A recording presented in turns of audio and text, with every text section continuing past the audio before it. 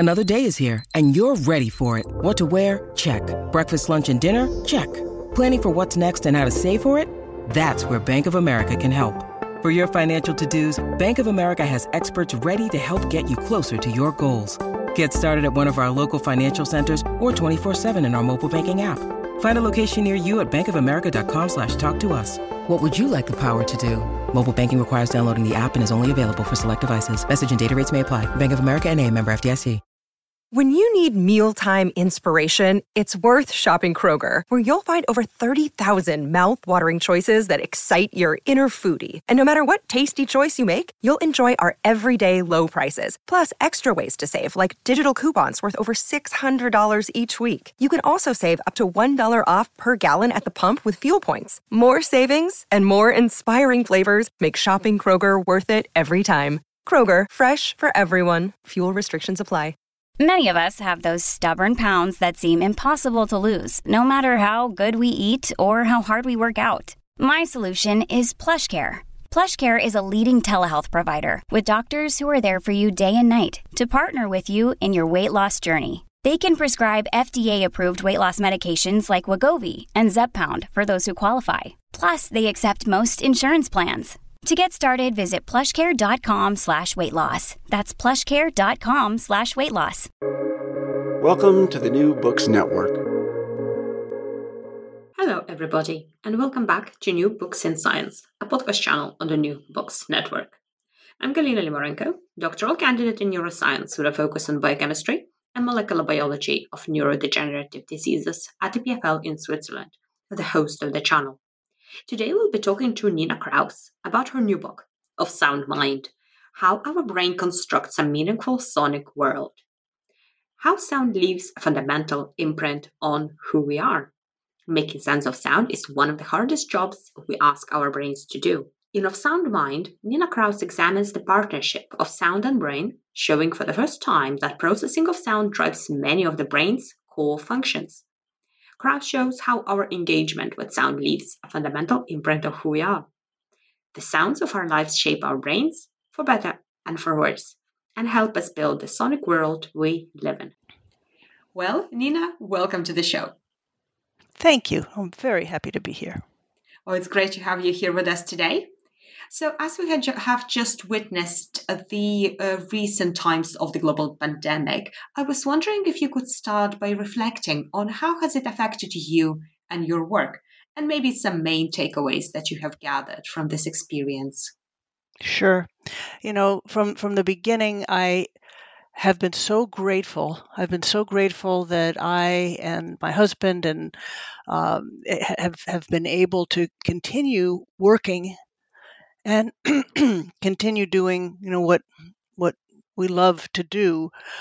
So I think that, we've been extraordinarily fortunate, given that there are many people who did not have that opportunity. With respect to the work in my lab, which we call Brain Vaults, we have an ongoing study with football players, and actually all of our Division I athletes, males and females, for many sports, and they continued to play during much of the pandemic. And so we continued that arm of the work on site, and the rest of the work, we, of course, just did it remotely, both the teaching and all of our data analysis and lab meetings and such. The pandemic also, I think it made me realize more than ever how important sound is, and how the fact that it became so much quieter, our world became quieter, just brought home the fact that we ordinarily live in such a noisy world, and we don't honor the beauty of our soundscape as much as we could. So that was also something that came through to me. That's an excellent point. Do you think other people also started appreciating soundscape, for example, in their gardens after this experience? They did, and people just kept remarking how how they could hear the birds in a way that they couldn't hear before. And what was really interesting is that scientists looked at they made many field recordings of birds and found that actually the birds were singing more quietly than they had before. And because they didn't have to be screeching over the noise. And the other thing that they were able to do is they sang more intricate songs. And that's very important from a mating perspective for the birds, because it's the male bird who sings and the female who chooses. And the female is much more likely to choose a male who can sing a strong and elaborate song. So the fact that now the birds were able to sing a more elaborate song, and interestingly, even though they were singing more quietly, their bird songs carried a longer distance than before the pandemic. Oh, that's fascinating. So you already mentioned that you run a lab. So can you tell us a little bit more about yourself and what you do? Yeah. So I have a wonderful, wonderful, wonderful lab, which is my scientific family, and I really approach everything from a personal standpoint, and I think that one of the things that I try to get across in my book of Sound Mind is how science is a deeply personal endeavor. It is performed by humans. And so I try to get that across. And in my lab, we have individuals who work at Brain Volts. We call ourselves Brain Volts, who come from many different. They bring different experience in engineering and uh, music, clinical, really the kind of background that a person has to work in our lab is really broad, and broad also. I think it fits in very well with the kinds of studies that we do. So if you go to the homepage of our website, which I encourage everyone to do, it's a labor of love, and there's a little icon of a bus. Take the tour of the website so you can find what you're looking for. But on the homepage, you will see that there are pictures of all the different topics that we study. And we study music, we study rhythm, reading, bilingualism, concussion, aging, language disorders like autism. I'm sure I'm forgetting the hearing in noise. So there are many, many topics, and you might ask yourself, what are they doing at Brain Volts? And all of this is under the umbrella of sound and the brain, which really, I think, brings home the fact that sound is pervasive, and it's pervasively a part of everything that we do, almost everything that we do, and so many things that we hold dear. And how did you get interested in studying brain? Well, I grew up in a house where more than one language was spoken. My first language is Italian, and my mother was a musician, and I loved to. I would always play underneath the piano because it felt the sound was just wonderful there while she played. And then when I went to college, I majored in comparative literature because I liked to read and I knew some languages. But then I took it was such a good reason to have to take distribution requirements at that time. I took biology, and I thought, oh, this is for me. I love biology. This is fun. And then I discovered a book called The Biological Foundations of Language. And I thought, holy cow, I can marry these two interests of mine, how language works biologically. And so I decided to pursue, to eventually to get a degree in neuroscience.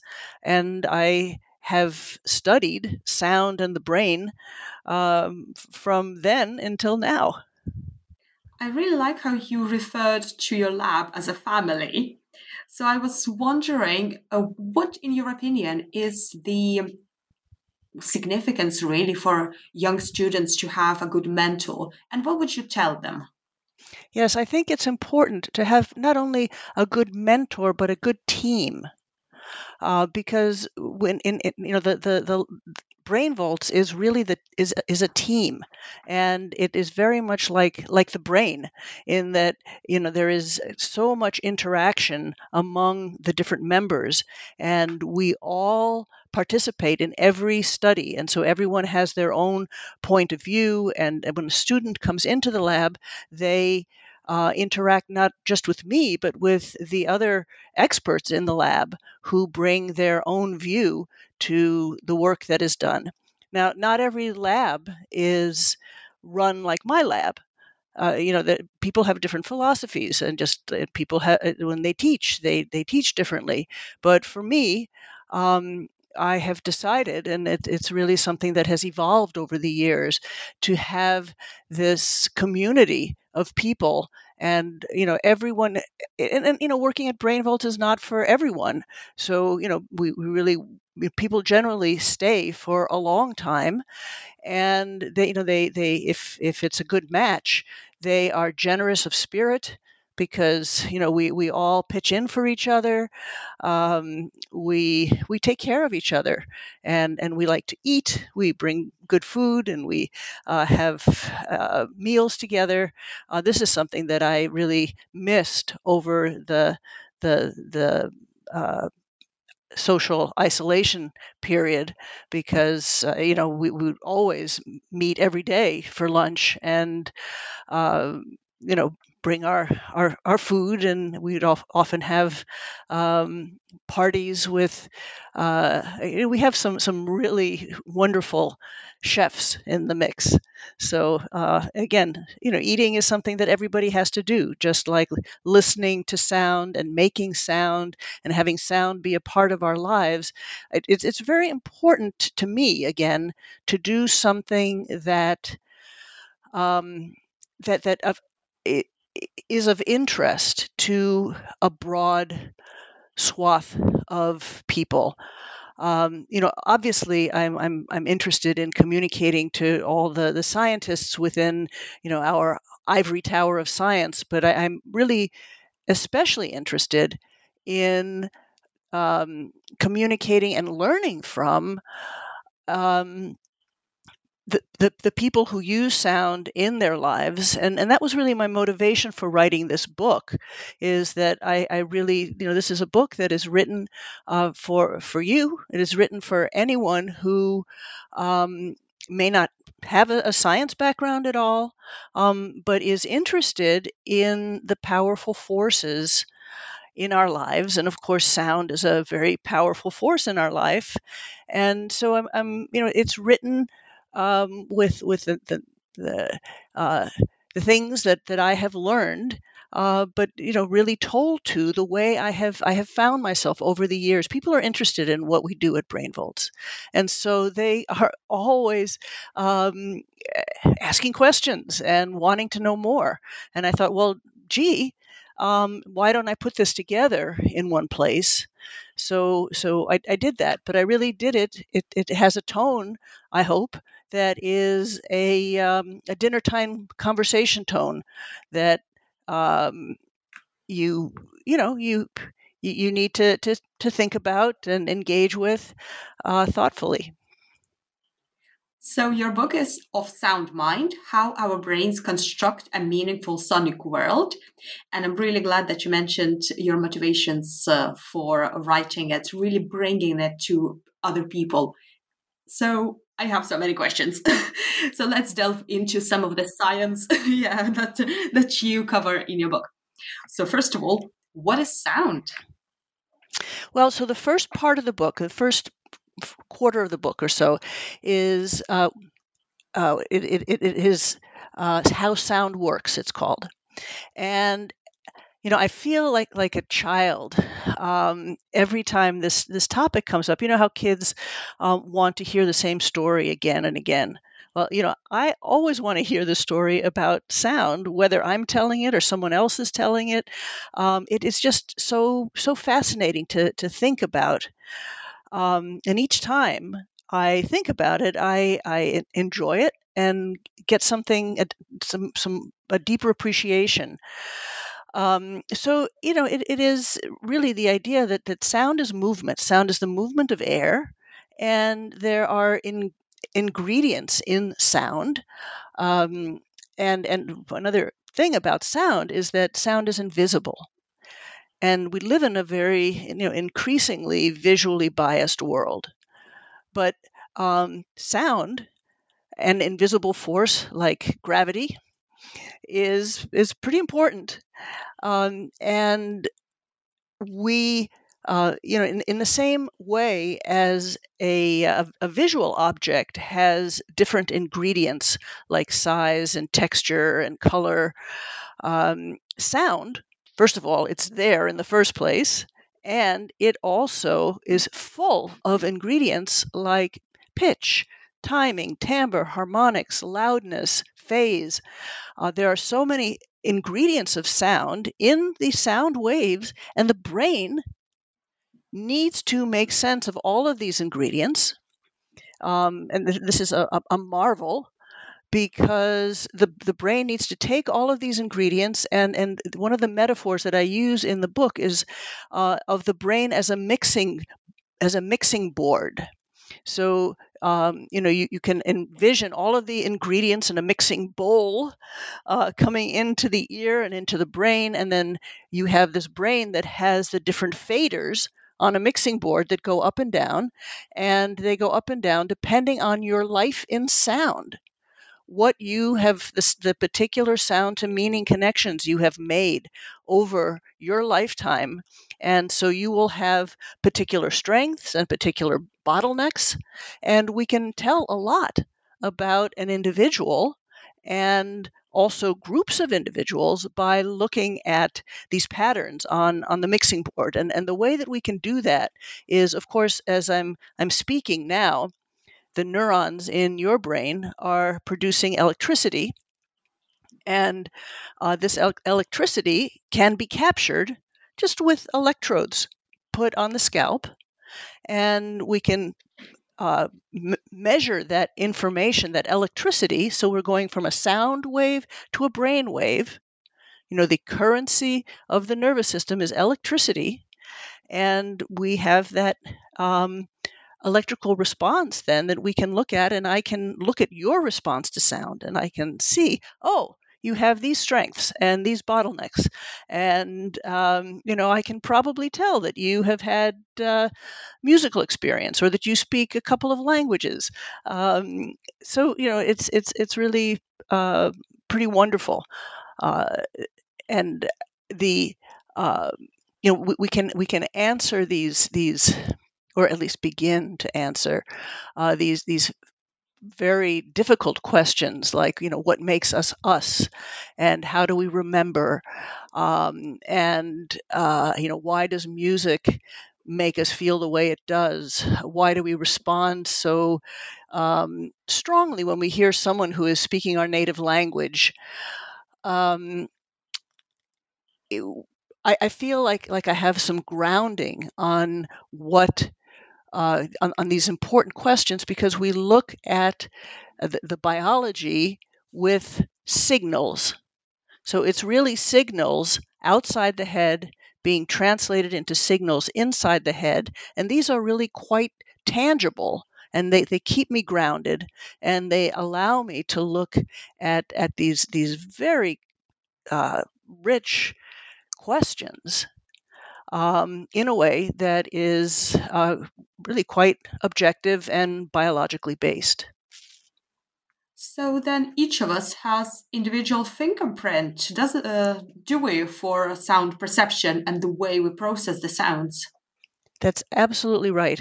And we can see that in the sound waves. So we can take, 3 typical listeners and have them listen to the same sound. And you will find that you can certainly recognize what the sound was by the brain's response in all the 3 listeners, but each response is going to be different. And we have a signature. And if I record your brain response today, and then I record your brain response tomorrow, just like when you write your signature, it's going to pretty much be the same signature. It's something, our sonic minds, our life and sound makes us us. It really contributes to who we are, which to me is profound and is something that is not readily appreciated, which again is one of the reasons that I wrote my book of Sound Mind, How Our Brain Constructs a Meaningful Sonic World. That is so interesting to me because I work within the neurodegenerative field, and we know that in some patients with dementia, they remember music that, for example, their mother played, or some lullabies or some music from their youth. So why is it that we remember some of those sounds? Yes. Well, you just in general, there is the expression, it's so good to hear the sound of your voice. Well, why is that? When I speak to I have 3 children. When I speak to them over the phone, we first just revel in how wonderful it is to hear each other's voices. It's so good to hear the sound of your voice because, we have spent years back and forth making sound to meaning, sound to feeling connections with that particular sound. And something that you should know about the sound mind is that it engages how we think, so what we know, how we feel, how we move, and how the sound interacts with information that we get from other senses. So the sound mind, the sound brain, the hearing brain is vast, and it is deeply, deeply tied. Sound is deeply tied to our memories. So, think about the fact that we didn't use writing until about 5,000 years ago, but humans have been speaking and using sound for hundreds of thousands of years. So this is very deeply embedded, and it's deeply embedded in many, many, many organisms. Sound is what signals, is this a sound that is going to hurt me? Can I have it for lunch? Can I mate with it? These are really important signals for survival that all animals have. Sound is a very evolutionarily ancient sense, and so you can see, or you can begin to imagine how sound and memories, because you have to remember that sound that almost ate you. You have to remember the next time you hear that, you are going to get away faster. So to make a connection with sound and memory, which again you had to do even more strongly before we could write things down. History was sung, and it was carried down through the bards, and people had to remember what the stories were. And there were orators who had to tell stories and narratives, and they needed to remember all of this. So sound and memory are very, very, very tightly linked, to the extent that when we forget almost everything else and we don't, hardly recognize the world that we live in, if we have dementia, people still can recognize and be brought back to life by the sounds that were important to them, that they had sound to meaning connections with. Again, the sound, it's sound to meaning. It engages the things that they know, the things that that have meaning for them, that they have feelings about. Because again, the hearing brain engages our hearing, all of our senses, our feeling, how we move, and what we know. Does this also work for mnemonics? When you try to remember something, you could put it to the tune. Yes, absolutely. Historically, it was really the bards and the chorus eventually that helped bring carry the history forward from generation to generation. And we learned our our ABC with a song. We can learn things very well when you put words together with a melody and a rhythm. The rhythm is also tremendously important, and so that also helps with the memory. Yes, it solidifies the memory. So, as we live in such a huge sonic world, how does our brain differentiate between the sounds that are important and which are not? Yeah. So this is something that we learn over time, which is why, and again, this is another of the motivations for my writing this book of Sound Mind. It's my call to action, because what we do in our lives, biologically we are what we do. So it's very important for us to be making good choices about how we spend our time and how our children spend their time, and how as a society we spend our time. And I I think none of us individually can change the world in terms of the sonic landscape, but we can make decisions in our lives and in our communities to help us honor and be able to engage in uh, making sense of sound in a meaningful way, so that it strengthens our sonic mind. And it at the same time, we want to be able to minimize the amount of noise, for example, the unwanted sounds that even if you learn to ignore them, so everybody has had the experience of um, not knowing a sound was there until it was gone. And so for example, you could be the refrigerator might turn off, or the truck outside will turn its ignition off, or the air conditioning will cycle off, and often people's response to that is, whew, because the sound was there, even though you didn't know it was there until it turned off, and it was affecting our biology because of what I said before, because we have such a tight coupling of sound with our survival. When we hear, sounds, we, I think, we're in a constant state of alarm, and we don't even know it.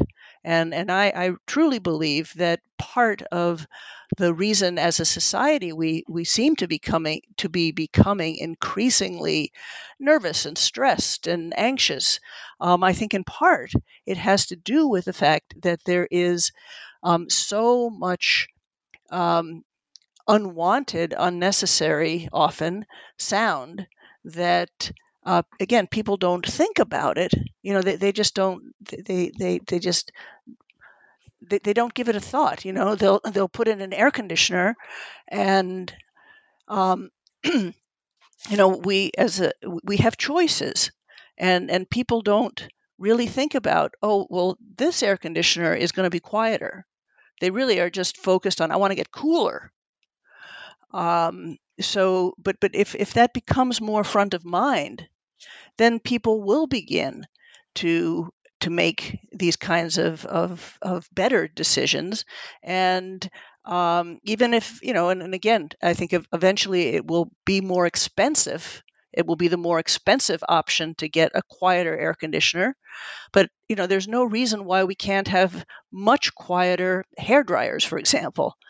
And again, it's really a matter of people recognizing the importance of sound to our health, because if there is a lot of noise, we really do know that it affects our ability to concentrate, to think, to sleep, and very importantly, to hear each other. And I think that this comes to probably the most important piece of the message of my book, in Of Sound Mind. The the message is that sound connects us. And it connects us in the present, in the moment. It connects us the way no other sense does. Right now, you and I are having this conversation back and forth. There is this reciprocity, and we don't have a script. We're responding to each other, and that's beautiful. That's very alive. It's very immediate. It's what Ian McGilchrist calls betweenness, and it's precious. And it connects us.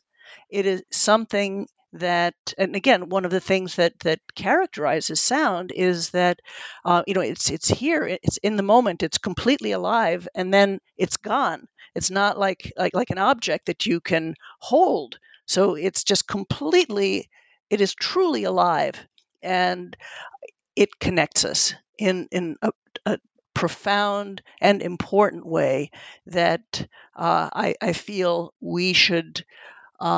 People ask, how do I strengthen my sound mind? And a very basic thing that we can all do better is to talk to each other, and to talk to our kids instead of our phones, to use sound as this way of reciprocating and feeling that we have something in common. And of course, that's something that music does in a tremendously efficient and beautiful way. Yes, this really changes my perception and perspective on sound. And I was wondering about silence. So how natural, if you can put it this way, is silence to us?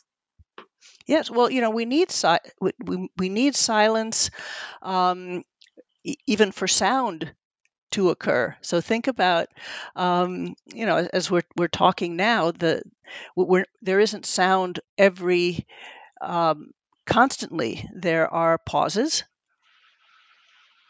There is the space between words. It helps us understand turn taking. It helps us understand where one word begins and ends. In music, we have the note values, but we also have the rest values. So the space between the notes makes the notes worthwhile. So the silence is very important, and silence also has a deeply, just silence in general, has a deeply spiritual side to it. It is not an accident that almost every religion, and also when we are honoring an event or someone, we say, can we have a moment of silence? And again, that moment of silence enables us to reflect, and often the noise in our lives robs us of that ability to reflect. And that seems like an important thing to be able to hold on to as a human. Oh yes, absolutely. That's why I love my noise cancelling headphones. So I was wondering about language, because language is such a unique human trait that we're able to use it. So how language sounds like words are processed in our brain compared to other sounds? Yes, I love that question. It's a beautiful, beautiful question, and our sound minds are sculpted. They are shaped by the language we speak. What is your first language? Russian.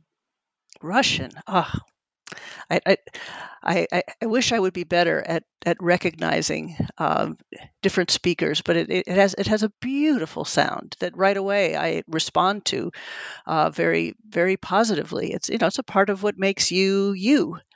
And we know that babies will right away shape their brains. We can measure this in response to the sounds of the languages and also of the music that has meaning for them. And this happens throughout our lives.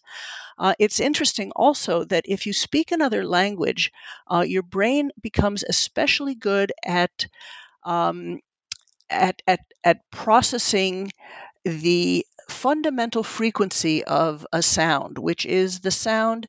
It's an ingredient that gives us a lot of information about pitch and about voice pitch. So, your voice has a certain pitch to it. My voice has a certain pitch to it. And if we're listening, and we're in a group of people, I can pull out the sound of your voice because, in the biz, we would call it an auditory object.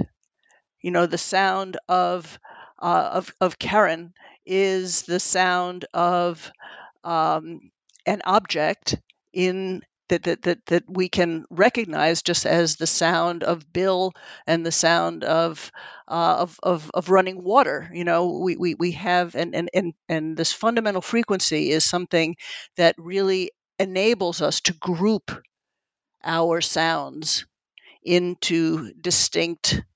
I hate to use the word objects, but that's just what the field uses. But people who speak another language or multiple languages are especially good, and you can just measure this in their brain's response to a speech sound. It doesn't even matter what language is being spoken. That fundamental frequency processing is really robust, and that is something that helps a speaker of multiple languages make sense of especially a complex soundscape. So that's talking when we can perceive sound well. And what happens in some cases when we cannot? Yes. So, there are various reasons why we cannot perceive sound well. One is what we've been talking about in terms of noise outside the head.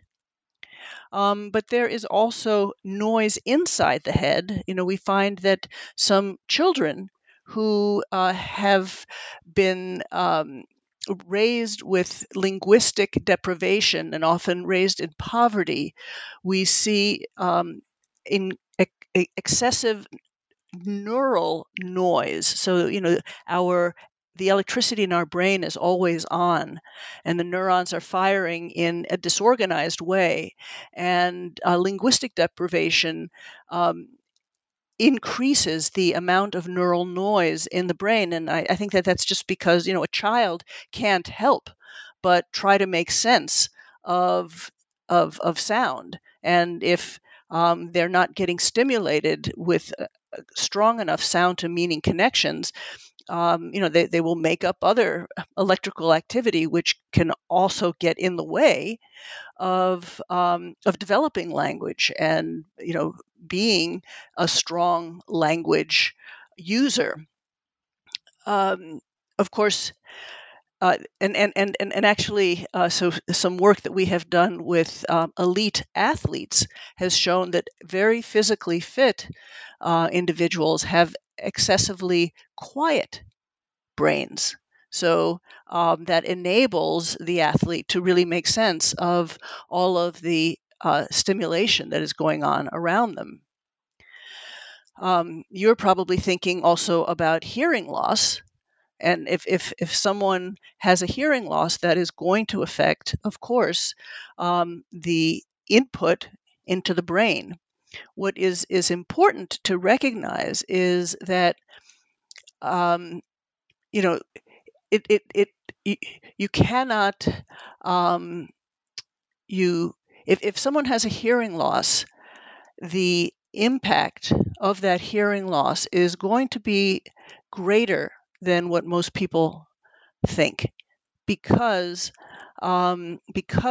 hearing involves how we think and feel and move and incorporate our information from other senses. If you're not hearing well, you're not able to think about what is being said. And it actually can dull your thinking skills. So, people don't often realize that, if they need a hearing aid, it's not just so that they can hear the sounds better, but it's also so that they can make use of them and think about them. That said, if you have a strong sound mind, there are things that really can help you, even if you have a hearing loss. So, for example, some of the work we've done, we've been able to look at older adults who have the identical hearing loss that you would get in the higher sound frequencies. This is a typical age-related hearing loss. And if you take a musician and a non-musician with the same exact hearing, so hearing loss, the musician is able to make much better sense of sound. They can understand sound better in noisy places. They have better processing speed. They are able to make sense of the sounds and remember the sounds better than someone with the same hearing loss. So, and by the way, when I talk about a musician, I'm not just talking about a professional musician. I'm talking about, people like you or me who might just regularly play a musical instrument. It really does change how one is able to make sense of sound, as also, other work that has been done on bilingualism has shown that as we age, speaking another language can have protective effects with respect to our thinking skills. This is really fascinating, and I think the title of your book makes so much more sense now. It has this duality, doesn't it? So tell me how you are thinking about it, and I will respond. On one side, it's all about the actual sound, so the movement of, for example, air or some other liquid where the sound travels. And then this part of our perception of it, so thinking, and it's really interesting. I keep going between the two. Yes, and that's, I'm so glad to hear you say that, because that's exactly my intention. Because sound is alive itself. It is the movement. You cannot have sound without movement. It's movement, and as our brain makes sense of it, there is this engagement of what we formally call our cognitive, sensory, motor, and reward systems. That's all part of our hearing, but there is this reciprocity. And let me tell you, so one of the languages that I learned to speak is harmony, singing harmony.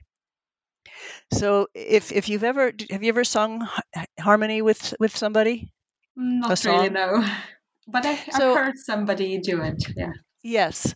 Well, I if somebody is I love to sing harmony. When people are really just getting together singing songs, and this is something I learned from my mother, my Italian mamma, and she would sing with my dad.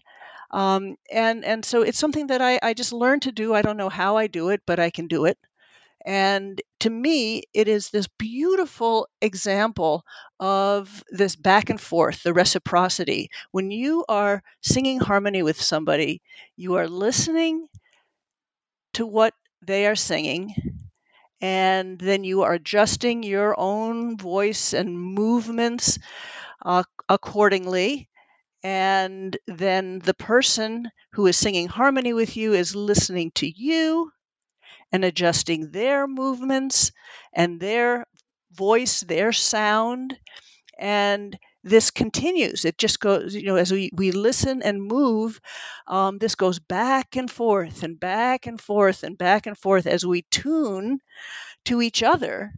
How beautiful is that? It's like a conversation in sound.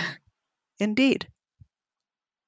So now thinking about the bigger picture, I was wondering how our relationship with our sounds were shaped and are shaped by our social and maybe economic forces. Yes. I think that is certainly the case. We are, speaking as a biologist, we are shaped by what we do, and what we do is very much affected by the world that we live in. And so, thinking about social and economic forces, if you just take the example of beeping trucks. So, there are reasons that having a truck make a sound as it backs up, especially in a construction zone. This can be an important warning signal. On the other hand, it seems like every delivery van has these beeps that are very loud, and but yet, we just accept them, and we also think we're tuning them out. What else are we tuning out? Again, we live in a society where it's easy to measure how many people were injured by a truck that backed up. And we live in this very trying to quantify things society, and yet it's very hard to measure the effects that the constant beeping may have on our sound minds, on our ability to think, on our ability to interact with each other. Again, if we are ignoring so many sounds in our soundscape, what else are we ignoring? So these are things that are that I think that and again, this is something that I really try to get across in my book, is that there are often not hard and fast yes no definitive answers to things. Everything has to be taken in context, and in fact, my students are always protesting because they want to know the answer. And almost always I tell them, it depends. So, I think that it's important to be thinking about any issue in our sound world and in our sonic landscape, and to be really thinking about, is it necessary if it's noise, and really making changes accordingly. And we can make changes in our lives. For example, I deeply believe that it is very, very good for people's ability to think and engage with the world if they have a musical education. I think that every child should have a musical education. I also think that music has a real place in medicine. Both for Alzheimer's, we use music all the time in the gym to help us with movement. So music can be used in Parkinson's disease, for example, to strengthen movement, but in anybody in just moving their bodies. And yes, there is such a thing as music education. There is such a thing as music in medicine, but it is not as pervasive as I believe it should be. It should be something that is just a given, that is just part of our society, in the same way as we teach our children how to write. We should teach them about music, and medicine should also should consider sound. And in fact, one of the things that we're especially interested in is in our work with athletes. the idea. So we're looking at athletes, healthy athletes, and then also athletes who have sustained a concussion. So why is that? Well, making sense of sound is one of the hardest jobs that we ask our brains to do, and it means really being able to process information in microseconds, and this precision is disrupted if you get a blow to the head. And people historically have looked at vision and at balance, but not at hearing. And it is remarkable how much correspondence I get from people who learn about our work at BrainVolts and other work like it, or have read my book, and they say, "Oh, this is me. You're describing me. Ever since I've had a concussion, I have difficulty hearing speech in a noisy place, or I'm very hypersensitive to sound." So the athletes know, but it's not in the mainstream of concussion practice, which I hope someday it will be. But I'm also hoping that in terms of therapies, there may be ways of engaging rhythm as a way of healing the concussed brain, because our brain produces rhythms, and to help the brain become resynchronized after a concussion is something that I think has potential. So, what discoveries along your journey to writing of Sound Mind surprised you the most? I get surprised all the time. I was certainly surprised by when we began studying rhythm. I thought that if you were good at one kind of rhythm skill, you would be good at other rhythm skills because you would just be good at rhythm. But no, I was wrong. And if you just take, a passage like shave and a haircut 2 bits, you're tapping along with it, and you're tapping along to the beat. And this is what you tap your foot to or snap your fingers to, da da da da da da, which is very different from if you tap along to the pattern, which is right. And if you think about this in musical terms, the beat is shown by the time signature. So this could be in 4/4 time, right? And it's steady and regular. And the pattern, of course, is the values of the notes and the rests. And but I thought if you were good at producing one kind of rhythm activity, you'd be good at the other. And it turns out that it's not true at all. And converging evidence from other groups have really shown how these are very different rhythmic skills, and that you cannot predict how well somebody is going to do with one rhythm activity from how they do on the other. So I think mostly I am always reminded by how complicated something is. Way more complicated than I thought in the first place. And so that's an example. I also am increasingly interested in how sound is an important way of communicating, and also an important factor not only in human and in animal life, but also in plant and tree life.